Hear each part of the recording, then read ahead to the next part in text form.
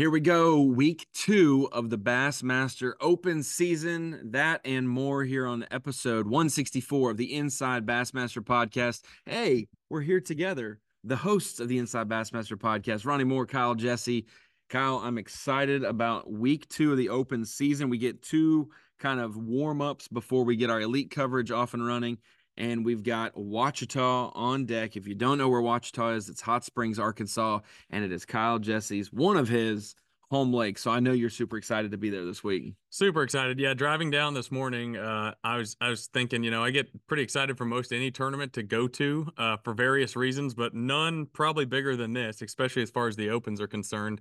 Go from Okeechobee, such a historic fishery that Bass has been to, close to hundreds of times, honestly.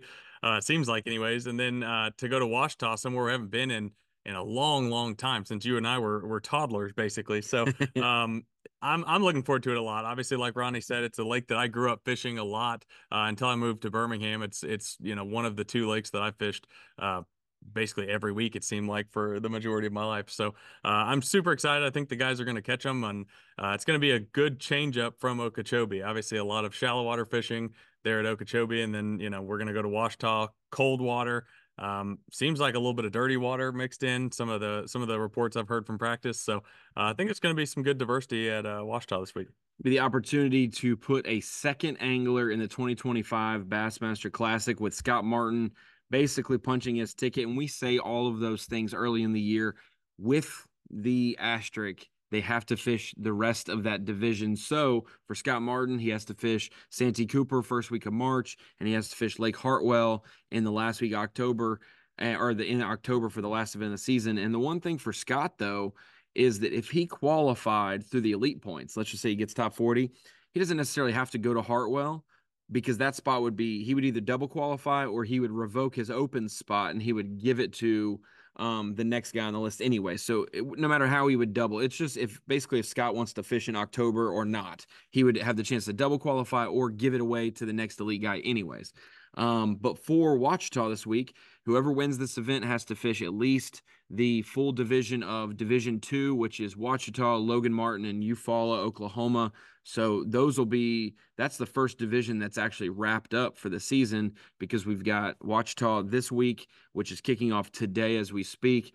And then we have Ouachita kicking off. We have Logan Martin, I believe, in May. I think, yeah. And then in June, we have Eufaula, Oklahoma. So Ouachita, the way our EQ points race is looking after one event, with Scott Martin only fishing one division, he is not in the EQ points race. So yeah, he got the most points available and he got 200, but that is not a part of the EQ points race for him. So going down the list, 2nd through 11th would be your prototypical top 10, and 2nd through 10th would be the qualifiers if it were to end today. So Tucker Smith narrowly edging out Randall Tharp at Okeechobee, gives him the max points of 199. Randall Tharp 198. We'll look at the list. Paul Marks, Matt Adams, Austin Cranford, Easton Fothergill, Sam George, Bo Browning, Brandon McMillan, and Trevor McKinney. That's your top 10 in EQ points race.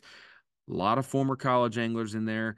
A lot of veterans of the sport and former pro level anglers, and then a couple mixed in there as well of journeyman Opens guys like Austin Cranford and Sam George. So excited to see that. And I have to say, Bo Browning's on that list. He's sitting there in 8th in the points race, got 9th in the first event of the season. Now he's in the driver's seat, honestly. He should be the points leader after 2 events because he's going home to Ouachita. You got to talk to Bo a little bit about maybe what he's thinking on his home lake?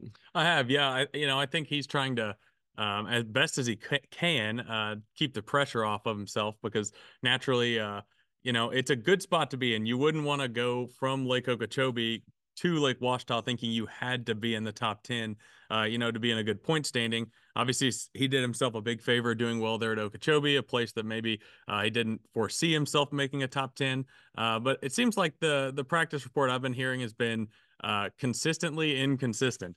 A lot of different things at play. Like I mentioned earlier in the podcast, there's some dirty water. It rained basically all throughout practice. If you've seen on social media, most all the anglers have mentioned how much it's rained. So that's going to make some of the backs of the creeks and the South Fork and North Fork of the river, some of these places where water's coming in, it's going to be a little dirtier. So despite the cold weather and the cold water temperatures, there's still going to be fish caught shallow.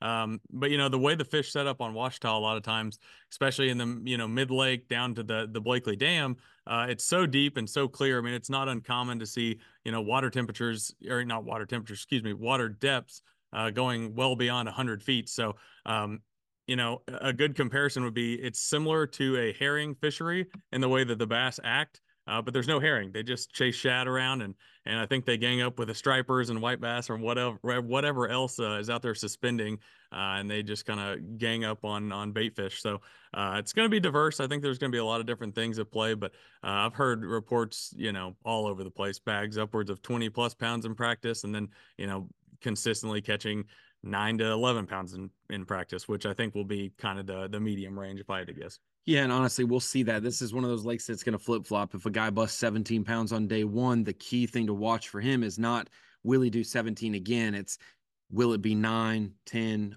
12 pounds? If you get 13, you're like on a 15-pound average. That's going to be great. You're going to be in the realm there, but we'll see some flip flops for sure. When you think about Ouachita, because I fished there as well, I actually had Zeke Gossett, one of the Opens anglers, screenshotted a YouTube video where I caught like 2 5-pounders in a day of fishing. I think it's my only 2 bites all day. And he was like, where are these fish at? And this was like months ago. And I was like, that's not even gonna, I don't even look at anything I do at Ouachita because I fish there very little.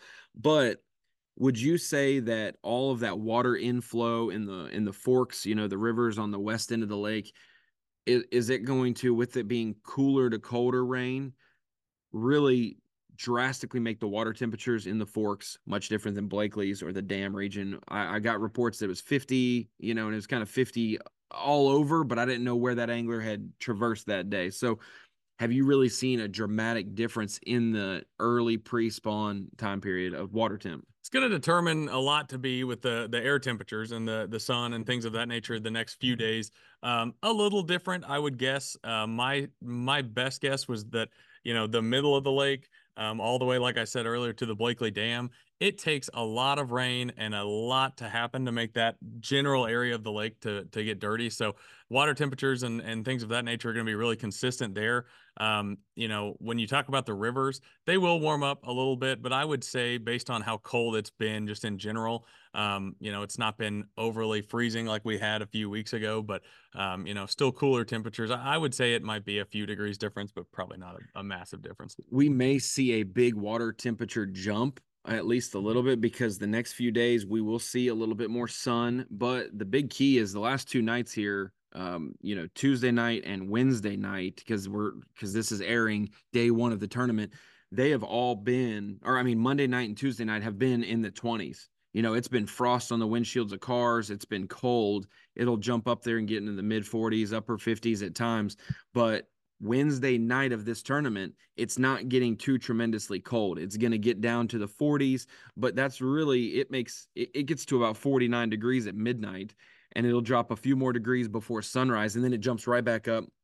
We're going to have one of the warmest days of the week today on Thursday, 66 degrees, Fridays, 64 degrees, and the low Thursday night's not going to be low at all. It's going to be in the 50s. So great temperatures for a warming trend for the next 2 days, Thursday and Friday of this tournament. Saturday, it will cool back off, but those fish they're accustomed to the change in temperature. So we should have somewhat stable. The rain for the most part is gone. There's a high point on Friday afternoon that there's rain, but it'll be warmer rain. If it does rain, it will be warmer rain.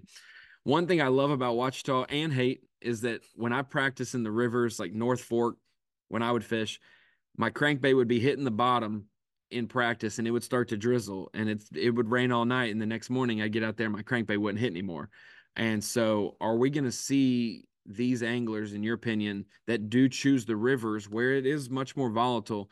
They're going to have a little bit more stable conditions, but there's still going to be an adjustment period, at least early on this day one of tournament.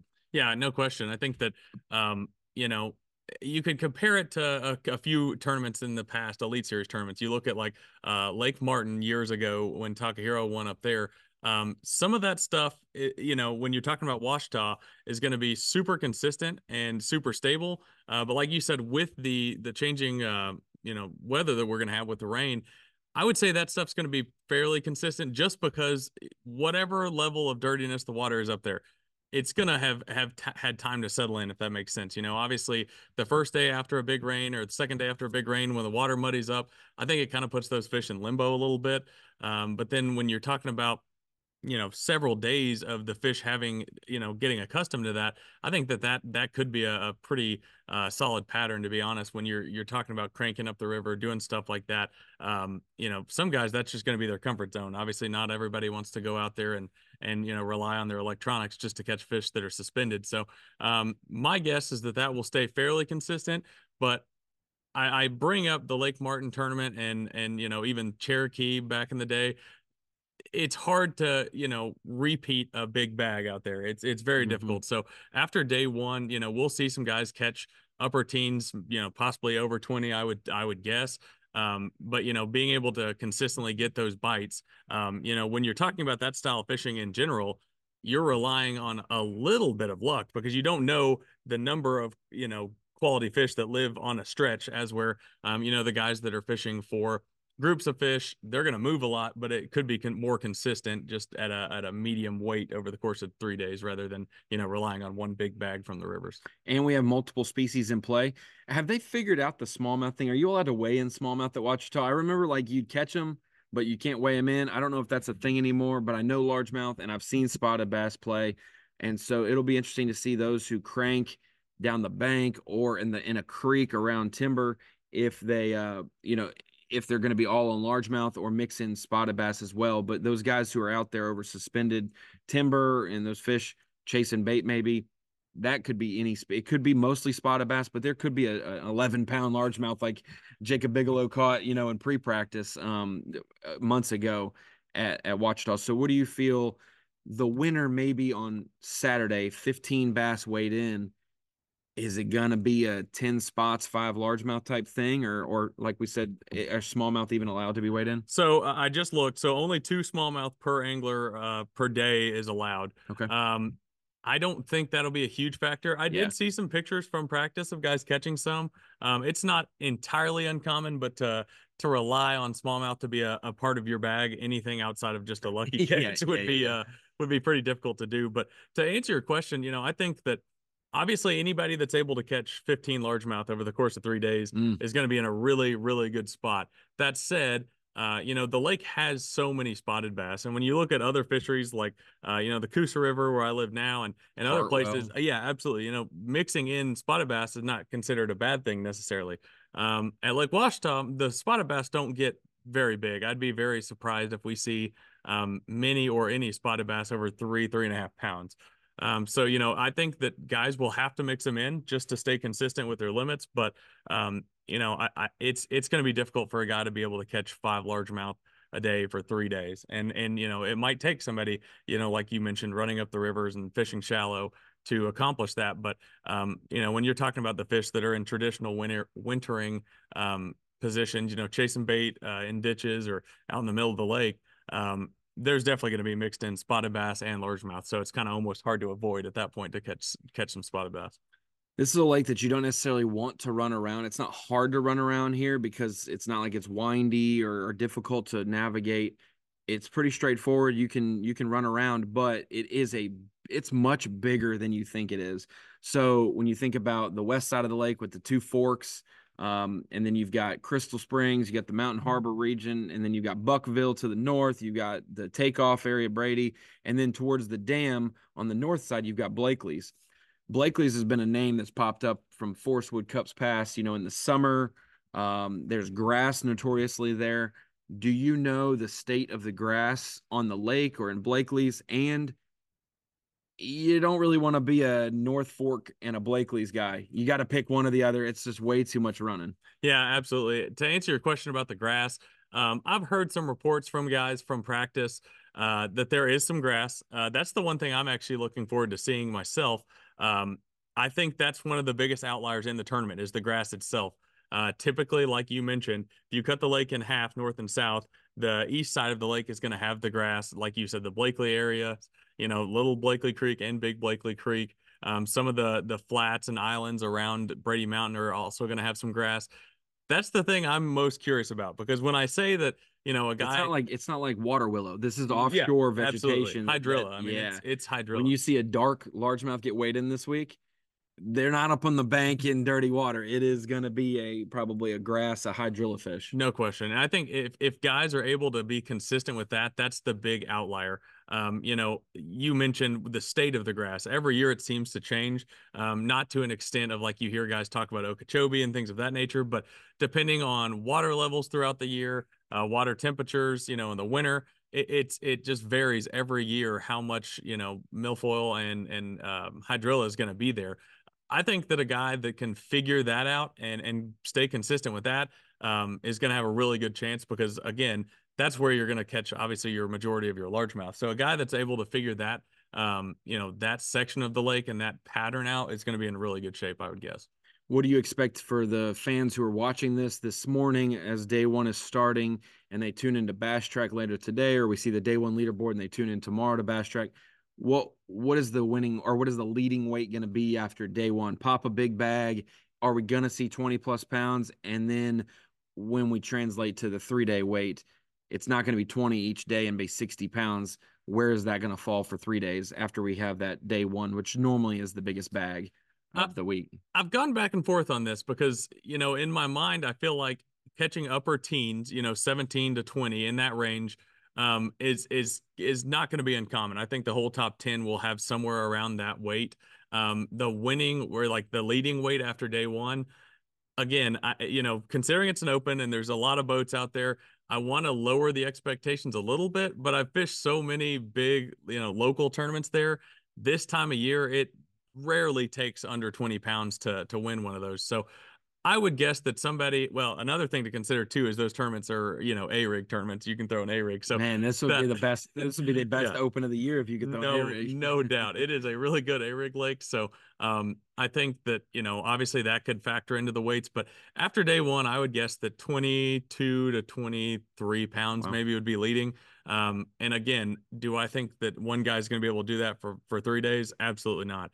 There are a ton compared to most places. I know a ton of Arkansas anglers signed up for this division or just this event. So they may be cherry picking, but like there are some hammers that are like, hey, we're not going to get one at Ouachita for another 20 years and I'll be 85. I better sign up, I know a lot of them that are. I mean, the Kevin Browns of the world, Matt Bakers, some of these guys that are fishing it and more or less, just fishing that one, jackpotting it, if you will. It's 50 grand if they win, sure, you want to. Sure. And that's the one thing that I keep in the back of my mind is how many times I've seen, at least 5 of the guys on the the Opens roster for this tournament. I've seen them catch those bags out of there. So I'm a little hesitant to say, it's going to be in that low 20s range, but also, like I said, I've seen it too much to think that somebody's not going to figure it out and at least do that for one day. And then, like you said, the question is, can you hold on for 2 days after that to take the win? See, and I'd say, man, if this was winter, because it feels like winter, and I'm just going to say it's early pre-spawn, that the locals would have an advantage, or if it's like dead of summer, 12 pounds a day will get you, paid. That's when they have an advantage. Right now, I feel like the weather is trending in the right direction, and the fish were already biting when it was in the wrong direction. That it's going to be hard to have as much of an advantage, impactful. Also, like you said, in the summer, catching a 6-pounder is even more random than now. There's more apt to do that. And so if someone does catch an 8-pounder, they can have that 22, 23-pound day, and they know they can't count on that 8-pounder tomorrow. But the likelihood they could catch 2 4s or a 5 and a 4 the next day, it's still there because it's actually fishing good this time of the year. So that's a positive of it. And one thing that I've thought about throughout the podcast that we've been talking about is, every time we have a pro on to discuss or preview an event, we always ask them what their winning weights are, and they're always weary to say.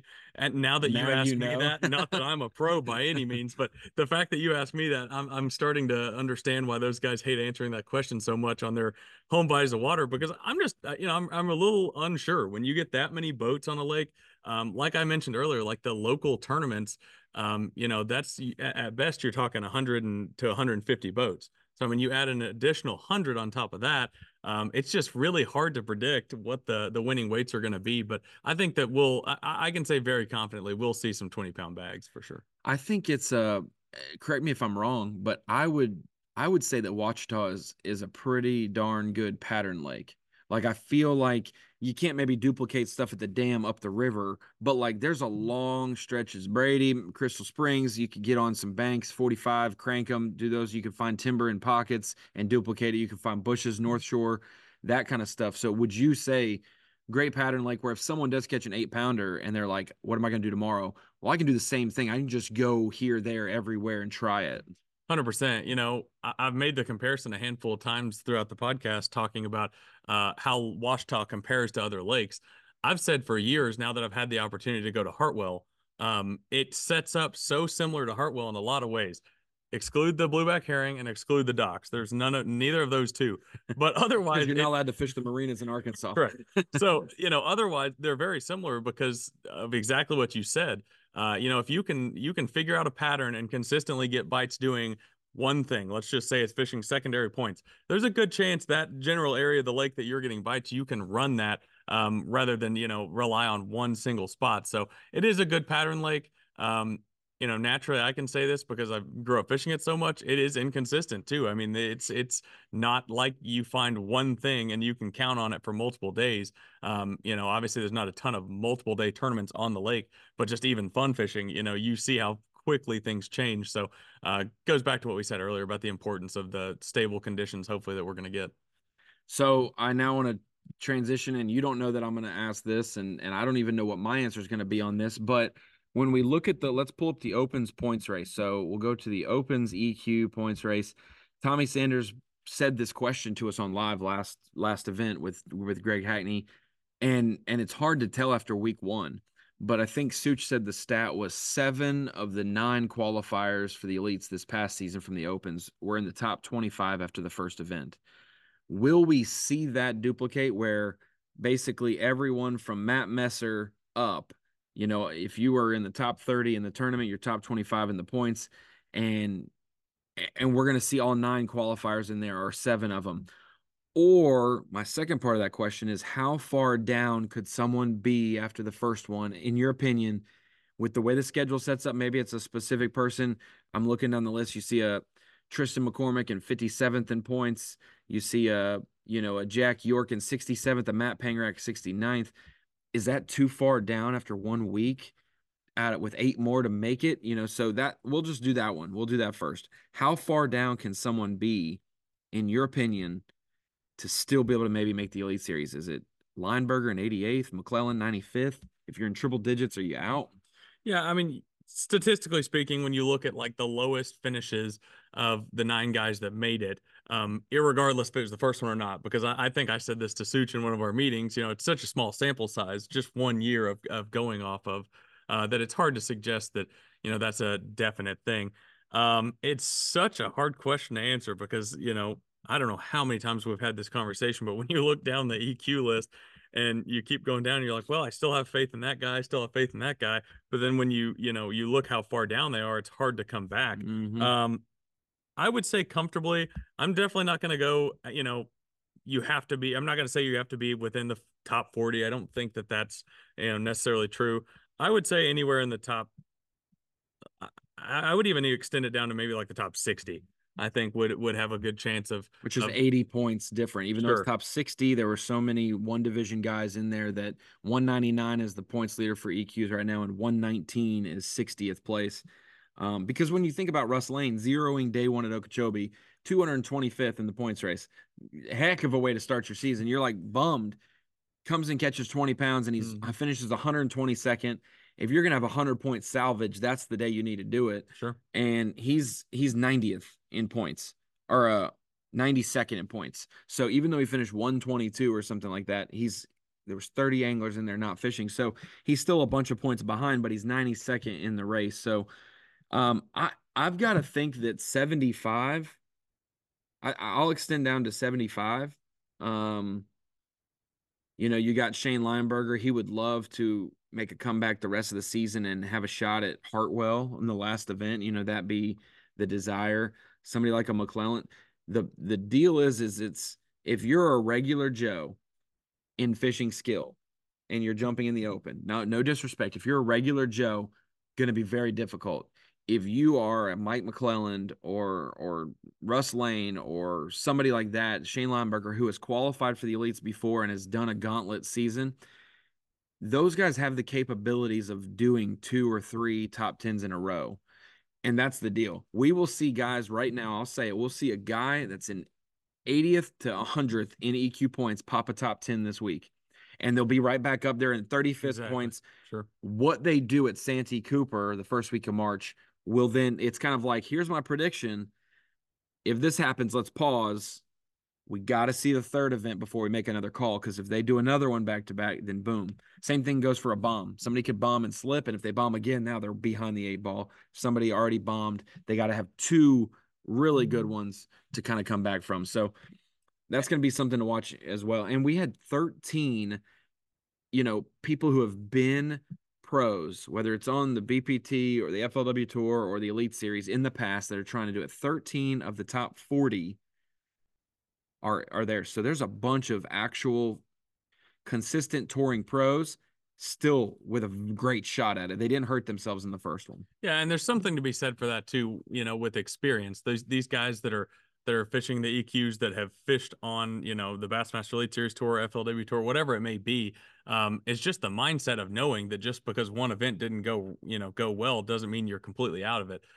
As where I think, guys that are just jumping in, you have a really bad one to start with, and the mindset as well this year's, basically going to be hard to come back from. But, I think there's something to be said for the mindset there, because like you said, as a point that I was going to make as well, is you go and top 10 this event after finishing in the 70s to 100s, at Okeechobee, and it doesn't look so bad anymore. But obviously after one event, things may appear worse than they actually are. You're like, I want to start Ouachita right now. Like, I don't want to see myself in that spot anymore. And then you look down the list, and I was shocked as all get out that Greg Bohannon, I didn't get to ask Greg if it was mechanical error or issues or actually zeroing on day one, but he was in the same boat Russ Lane was. He didn't make nearly as much of a jump. He only gained 3 points. So he's sitting there with 3 points after one event, but he's in his home state now. He'll have one at Eufaula, Oklahoma, in the same region. He'll be able to go up north and fish smallmouth and and so we also saw him come up with a flurry at the end with fall events. So it'll be interesting to see how it pans out, but I am certainly excited. When I saw Ouachita on the schedule, it's different. People are like, oh, it's the same schedules over and over and over again. You have Leech that we've never been to, and you have Ouachita.